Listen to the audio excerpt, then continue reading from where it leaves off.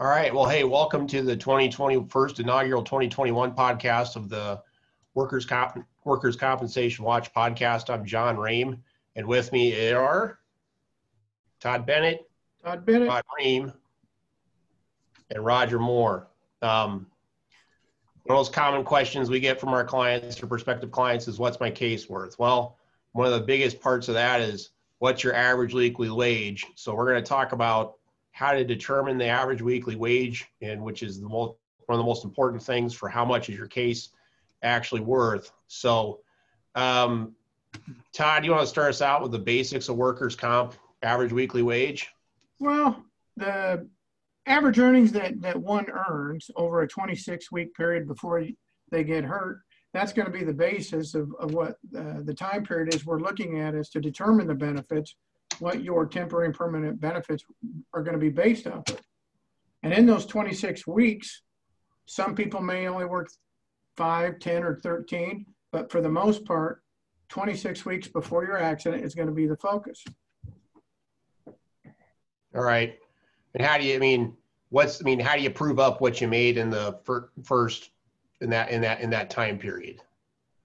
You need to have your pay stubs. If you save them, is the way a worker can keep track of that. The employers keep track of those records, and we as lawyers representing injured people get their side of it by just asking, what do you say his wage was or her wage was? Yeah, and have our clients look at them and see if it seems like they're correct. All right. They're not public records as such, but they're pretty accessible. All right. Now, that's pretty simple. What are some, but you can't just take your average earnings a lot of the times and divide it by 26 over the last 6 months, divide it by 26 and come up with a number. There's a few exceptions to how this is, few tricks to how this is calculated. Does overtime count in average weekly wage? Roger. Yeah, overtime doesn't. It counts in terms of the hours. So you would average your hours earned essentially over that 26-week wage period, and then divide that by 26 weeks. And so it's calculated at the hourly rate that you're paid. So there's no overtime premium that's included in that. That's why John's saying you can't simply divide the wages, because if there's overtime bumps or holiday differential or something like that, that may not be included in the average weekly wage determination. And this may seem like kind of a boring topic, but I'll tell you that I just had a case a couple of weeks ago with an adjuster that'd been doing this for 15 to 20 years, and she miscalculated the temporary benefits that were payable to the tune of about $7,000 or $8,000. So in the right case, it can make a big difference. And that's just over a year and a little more than a year time frame. So that's why it's important to get the summary of not only the hours that they worked for each of those 26 weeks, but also the wages and other things like pay differential for hourly rates and things like that.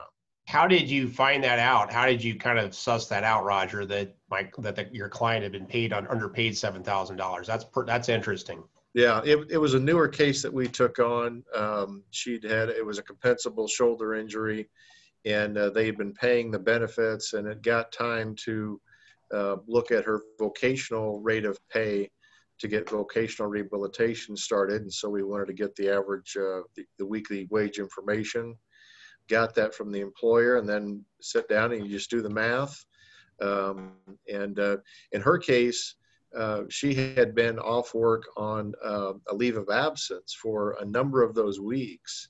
So she was only getting paid 2/3 of her normal rate of pay during that time frame. And so we said to the adjuster, those aren't proper weeks to include in the calculation. Those are abnormally low that have no real relationship to what she was earning during that time frame, were that not the case. And so we were able to kick out those weeks, which then drove up the average weekly wage determination. But had she not come in, I had to educate the client, not only client, but the adjuster who'd been doing this for years and years and years, that didn't know that kind of basic frame there.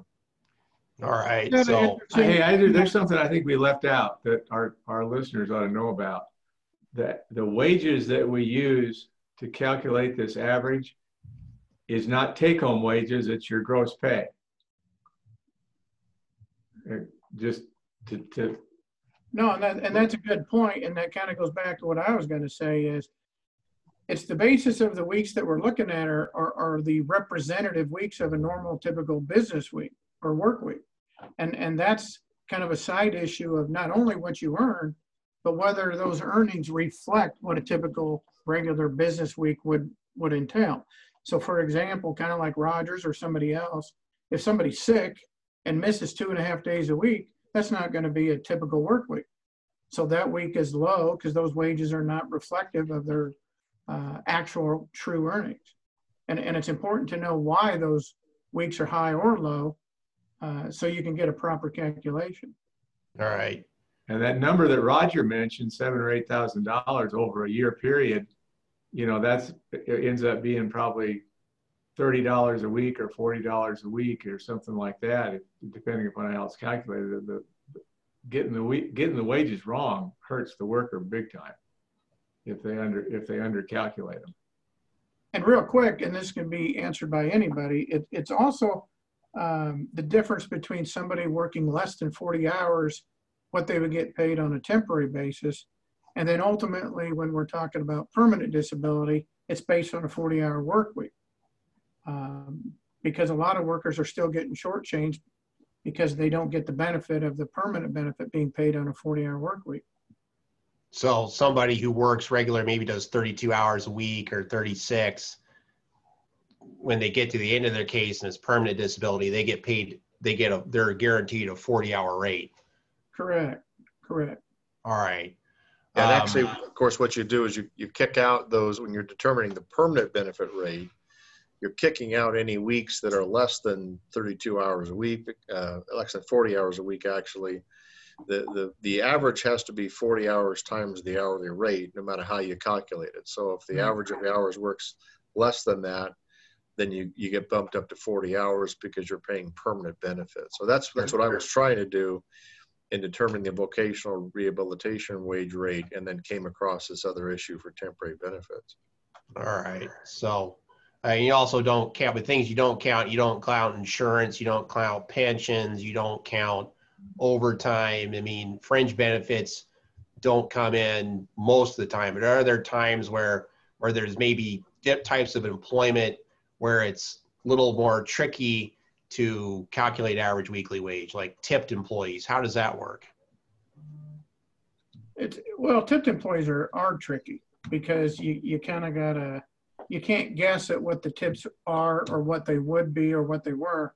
You kind of got to have a set in stone, either a verbal agreement, written agreement, or at least a written log of what those tips were earned. So you can actually have actual earnings, not just speculative. Sure.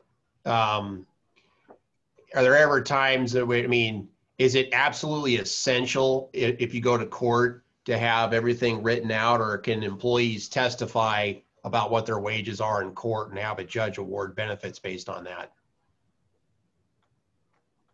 Yeah, Rod's kind of smirking. I mean, you can always testify to what you think is important or what things are or aren't, but I think our experience tells us that unless you've got it documented somehow, if you're telling the judge, well, I actually got paid $2 an hour more than this reflects, and you don't have any document to back it up, they're just not going to put much credibility in that. So as Todd was saying with the tips, it's a pretty common thing. I think that a lot of waiters and waitresses don't report what their actually tip income might be. Well, if God forbid it happened that they were actually injured on the job and that made a difference, that's where that could come back and bite you in the end. So it's important to have that documentation. Or if you share tips, or if you're part of a tip pool, or if you're a cook or you're back of the house, keep track of that stuff. Yeah. Right. And This is kind of a change of topic I was going to talk about, but well, I guess it was tips. Sorry. Apologize. No, that's all right. But some people also get paid per diem. And you know, traveling employees, people out on the road get paid expenses. How are like if how are living expenses? When are those wages, and when are they not wages? Well, the fundamental rule says there has to be an agreement that you're getting paid for these per day, per diem is daily rates, and that is part of the contract of employment. That gets what we don't run into that very often, and generally speaking, in my experience, they get paid correctly most of the time. But I mean, you just have to be aware that there's supposed to be a contract, and that most of the time in the employment context is just what people say, because there aren't a lot of written employment contracts. Right. And actually, I've got an ongoing case that for over 2 years before this gentleman hired me, he was getting paid a certain weekly wage of about $500 a week. Well, in his wage records, he was actually getting a per diem of $150 a day. And that was solely based on attendance. So if he worked 6 days a week, which he did, he's getting $150 extra a week at 6 days a week. But what the employer was doing was not taking it off the gross wage, taking the taxes out, and then basically giving him credit for the per diem after the taxes, but not giving him credit in the comp case for the per diem being paid. So kind of like Roger's situation, we got about a $15,000, $18,000 difference because per diem is added in that case. And kind of goes to rule number 2, where it's got to be a real economic gain to him. If it's just a reimbursement for his receipts and expenses, that's not going to be factored in. But if it's strictly based on attendance or the verbal agreement, they're going to pay it per day, then it's going to be factored and considered in the average weekly wage, which is substantially increasing that average weekly wage. Sure. Yeah. Now, a lot of people get hurt when they first start a job. I mean, it's something that's one of the most dangerous when people are new and when they don't know what they're doing or they're younger or whatever. But when they're inexperienced employees get hurt a lot. If you get hurt first couple weeks or first couple months of your job, how do you calculate wages when you don't have 6 months of wages to base it off of? It's definitely a tougher proposition. In a lot of those cases, they end up getting less than temporary benefits because of that, because you may only have a week or two. For temporary benefits, most employers will just look at that 2-week time frame, average it out, and that's what they get paid. You can try and introduce evidence that, again, those are not representative weeks, that the person maybe only worked a few days the first week, or maybe the first week was training and not really employment. Those are definitely tougher arguments to make to a judge, but you, in theory, could introduce pay records for other similarly situated employees to document the wage rate. And Iowa's better about that and allowing those types of things to come into evidence when you only have a short time frame to look at. Nebraska law really hasn't been developed very well in that regard. But that's certainly something you could do. But I'll tell you, for the time being, they're going to pay you based on those 2 weeks until you prove otherwise. All right. Yeah, change topics a little bit, and I'm going to talk a little bit about school employees because I got a published case about that to talk a little bit about that. What about people that like earn wages during a certain time of the year? Let's say like professional athletes, minor league baseball players, arena football players here in Nebraska and Iowa. Any experience representing minor league athletes or professional athletes in regards to average weekly wage issues, where like you're only playing during baseball during a certain season and you're paid a certain amount for a 3-month season? Any experience with that? Anybody? I've never done an athlete case. I've got some school cases, but I've never done an athlete case. Any of you done athlete cases? Well, the athlete cases are kind of like that. I don't even remember the team, the Blitz or the Arcade or whatever it was in Kearney. They're tough situations because they try to pay them with vouchers and essentially gas cards, food cards from Bosselman's, for example. But then their cash tips and the cash they get for signatures and autographs, that's not documented. And typically, obviously, to prove wages, what the actual earnings are, you got to have documents proving what you earned. So in those Right. cases, they're a little bit, because it's at a kind of a minor level, you got to document what your gas card was, your motel card, your food allowance, the cash that you were getting. You got to document that and hopefully have some proof of what that was. Well, there used to be a professional hockey team in Omaha, and we were one of their designated lawyers. Roger did most of those cases. Was wages ever an issue in those? Not at that level. That was AAA, so the wages were pretty well documented. They were paid like employees. Yeah. Yeah, they were salaried essentially. So, again, they might get paid their salary during a 3 or 4 month time frame, but that's essentially a year salary. So they're taking that salary and dividing it by 52 to get that average weekly wage figure. And the same was true for the storm chasers. Back then, I had a pitcher that played for the Omaha Royals, which is a AAA ball club here in town. Same kind of deal. He was getting about 75 grand a year. So we basically divided that by 52 to come up with his weekly wage based upon that. So if it's seasonal employment of any type where most of your work is performed over only a few months during the year, they're going to extrapolate that over the course of an entire year and use that lower amount. You can't just say, well, I got paid 75 grand for essentially 4 months worth of work, so we're only going to divide it by 13 or 14 weeks, not the 52. Right. And I ran into a similar experience in a school case where, the worker was earning wages over 9 months and was paid, they would dole out the salary once, or they'd average it out over a year. And so, yeah, and the Supreme Court said, yeah, in that case they could.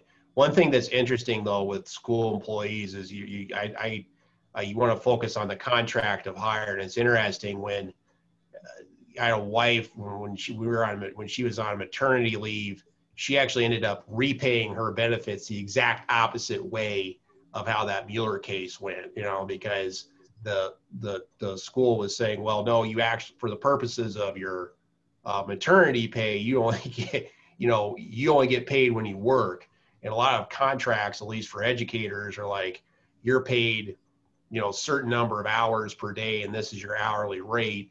And if they don't work it, they don't get paid. So again, I think they're kind of fact-dependent situations. And it's something that I ran across in my own personal life was that. So again, I actually disagree with that because I think that we've all had teachers at one time or another. And if you earn the income during the first 9 months, but you choose to have it paid out over 12, yeah, there's no question you've already earned it. And I still think that's a case that probably wasn't decided correctly on the facts. But yeah, I mean, it's a fact-dependent issue. And there's actual employees tied. They're seasonal, actually called seasonal employees, because school employees aren't seasonal. Personal athletes aren't necessarily seasonal, but there's some work that are actually seasonal employees. And you've done some seasonal employee cases, or tried. we're in the middle of a seasonal employee, but based on the case law, I don't think any seasonal employees actually exist because there's some bad law in the 80s and 90s that simply say if you can do those work functions at any time during the year, you're not a seasonal worker. But ironically, when you focus on the employer, like a Christmas tree farm, that's kind of carved out where obviously you're only going to cut a Christmas tree down during the Christmas time. But on the other hand, you have retail workers who the IRS identifies as seasonal, and they're paid seasonal. And the difference is, just like certain pumpkin farms we have, patches that people want to go to, that unless you're pulling the pumpkin from the vine, they don't think you're a seasonal worker. But if you even are pulling the pumpkin from the vine, you can go down to Florida, California, and do that all year round. So technically, there's really no definition of what a seasonal worker is. Is a mall Santa a seasonal worker? Well, according to the IRS, they are, but not the employer. All I think right. the big takeaway from this is wages seems like kind of a boring or simple topic, but when somebody's injured, it's more complicated than they might realize, and they should probably talk to a lawyer to figure out if they're getting paid the right amount, because you know, 20, 30, 40, $50 a week adds up after a while if you're being shorted. And that does happen. And ultimately it's going to determine what the overall value of temporary, permanent, and or potential settlement is. Right. Yeah. Besides maybe including weeks that are too low, are there other ways that employers will underpay injured workers? Well, there's the 1 week disqualification initially that they don't owe for, but a lot of employers, or at least some of them, think that you have to amount to 40 hours of missed work before they're going to start to pay you, and that's not true.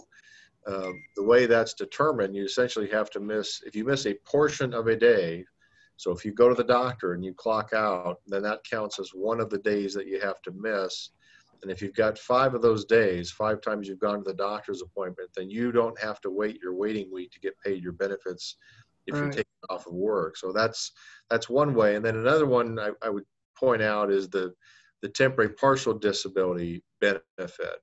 If your hours are reduced, if they say you can't work overtime, or if they cut your rate of pay, they owe you the difference between what you were making grossing and what you're making right now. And a lot of employers aren't very good about keeping track of that. So I know in my case, I have my clients bring in their pay stubs every week so I can figure out what their benefits are, let the adjuster know that, because there just doesn't seem to be a lot of communication between the employer and the insurance company. The employee gets hurt with that. I think there's aware that electronic payroll is widely available anymore. It seems that ask them if they have access to their employment, their pay records on the internet, because most companies of any size have all that available to them. That's the way to check. And I think there's some natural problems because sometimes the insurance company will decide we're going to pay weeks Monday to Sunday, and your employer considers a week Monday to Wednesday to Tuesday. And then some people are biweekly, and workers' comp benefits tend to get paid once a month, and they don't always coordinate too.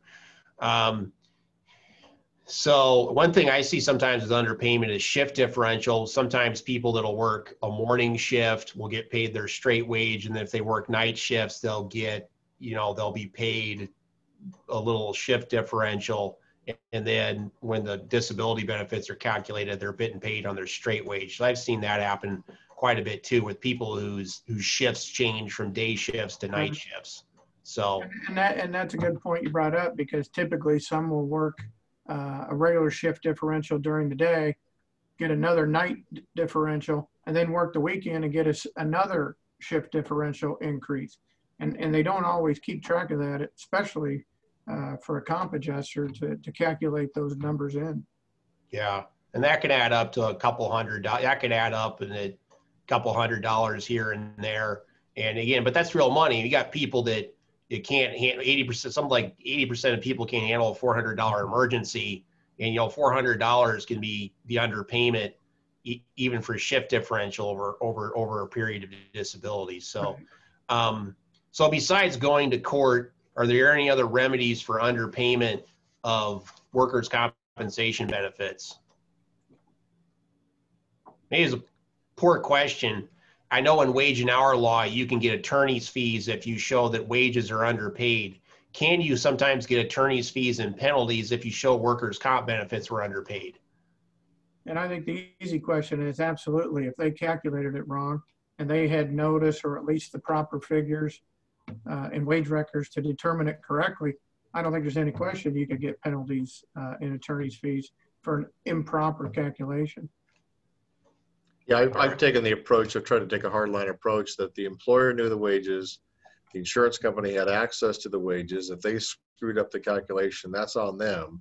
My client shouldn't be punished because you didn't do your job properly. Just like we're charged with knowing the law for our clients, they need to know the law and know what the rules are about paying injured employees. And if they don't, then I'm more than happy to ask for a waiting time penalty, because there's no excuse for them not doing those calculations.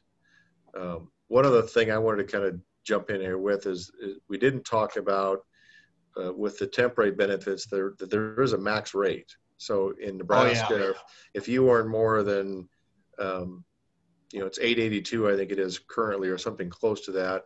So if 2/3 of your average weekly wage is more than 882, you only get 882. So if you're making $2,000 a month, 2/3 of that should be 1666. But in Nebraska law, they're only required to pay you that 882 of benefit. So this is a big problem for high wage earners, truckers and executives and things like that, people that are paid very well, that they just get screwed at that money because the legislature decided that was the maximum amount that the employer had to pay.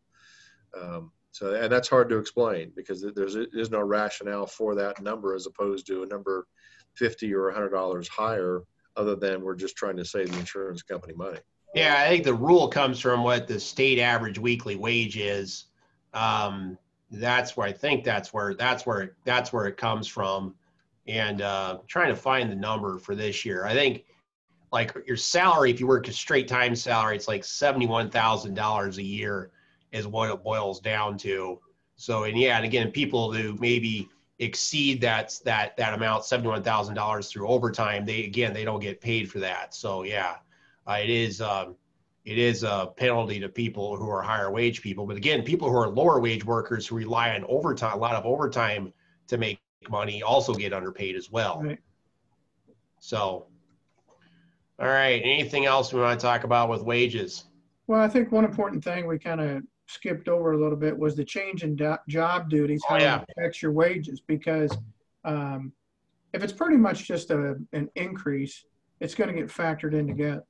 But if you change your job duties that are materially different, then you're only looking at the higher wage at that materially different job that you're performing at the time of your accident. So for example, somebody who's an entry-level worker, per se, getting $10 an hour, but after 3 or 4 months, they get a promotion, and then they're getting $15 an hour, and then they work for 3 or 4 months doing a different job, and then they get hurt. What an employer will like to do is commingle them all, so it's a lesser average weekly wage. Whereas when you get the benefit of doing a different job at a higher rate, and then that ultimately obviously increases what you're entitled to. And that's real common in truck driving where you get driver trainees. And I think Werner's paying driver trainees $11 an hour now. It's gone up from $9 since when I started.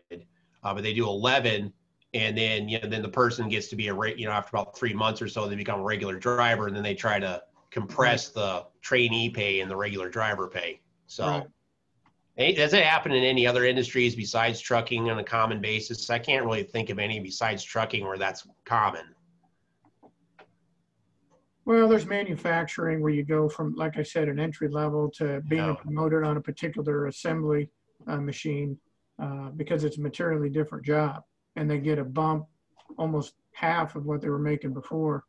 Those are two different things. Or you get a promotion from a lead worker to actually being a manager. Those are two different jobs, even though it's the same employer. What if you go temp to permanent? Like let's say you go from advanced services. Let's say you're working in advanced services and you become a Kawasaki full-timer in the next 6 months. Would you count the ASI wages? Well, it kind of depends on what the job they're being promoted to then. If it's the same job, no. But if they get promoted to a higher job and a higher wage, which is different than what they did before, more common you see it where they're promoted to a lead worker or a supervisor or a manager, because that's a different job at a higher pay scale. So you're just going to focus on those wages. But again, the insurance company just wants to commingle them all, so they pay less. So by the way, the maximum is a different pay grade, maybe. Right. All right. By the way, the maximum pay rate starting January 1, 2021, or the Nebraska workers' comp maximum pay is $9.14 a week. Oh, it's higher than I thought. So the other question I get a lot is, well, I've missed out on several raises since I got hurt. They got a bump an hour as a result of this after my injury occurred. Unfortunately, the wage they're looking at is determined at the date of the injury. So any increase in wages that occurred after that, or really decrease for that matter, doesn't get factored into the compensation rate while you're off work. You essentially lose the benefit of that. And there's no cost of living increases if you're on benefits for years and years. If you have a lifetime award, You're going to get paid for 50 years. Your pay rate's going to be stuck at what it was at the first year. Mhm. And different groups, including lawyers groups that we all belong in, try to change that every few years and never seem to have any luck with the legislature. Well, but of course, if you get a cost of living, you do get a cost of living increase, and you're doing the same job, the employer will always argue that you're making more money now than you were at the time of the injury as well. That is something else to keep in mind. Right. So, Right. anything else anybody wants to talk about average weekly wage? Well, I think one thing that we all assume, because we deal with it all the time, is the average weekly wage is important in calculating the benefits. The real average payment that you get from workers' comp is 2/3 of the average weekly wage. So for a person to get $900 in salary, they're going to have to be making what, 1,300 or 1,400 to get, no, not that much, but yeah, around $1,300 a week gross. So, Right. And it's tax free too. Workers' So, comp is tax free, correct? Yeah, so the tax free, 2/3 of your gross tax free is like maybe 85, 90% of your actual take home, which a lot of times insurance companies or employers will say, well, you're only getting 2/3 of your pay, but that's not exactly true. It's more like 85, 90% of your pay. Right. Right. All right. Right. Yeah, some clients too, because they worked a lot of overtime, will think that they're being underpaid by the workers' compensation. And that gets back to, like we talked about, you don't get the time and a half bump for work comp. It's only at straight pay. So, and if you had a lot of overtime, then 2/3 of your wage is probably going to be less than 2/3 of what your gross pay is. Right. Because you don't get that benefit. Exactly. Sure. This wage issue is there's this old saying, the devil's in the details, and there really is a lot of details that go along with making sure you're getting paid correctly. All right. Well, hearing no other comments, let's just get it wrapped up for this month. Thanks to everybody for taking time out of their day. Thanks for Haley for putting everything together and getting everything put up so everybody can see it. And we'll talk to you again next month. I've got one more bad dad joke to end the video with. All right, let's hear it.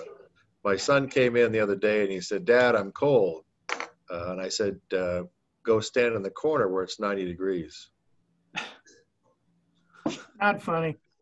Funny. I think it's a little funny. It's a dad joke. That's supposed to be funny. You Oh, just couldn't yeah. afford for a bad joke. I'm Joe, out. makes you think a little bit. Yeah. All right. Bye-bye. Thanks.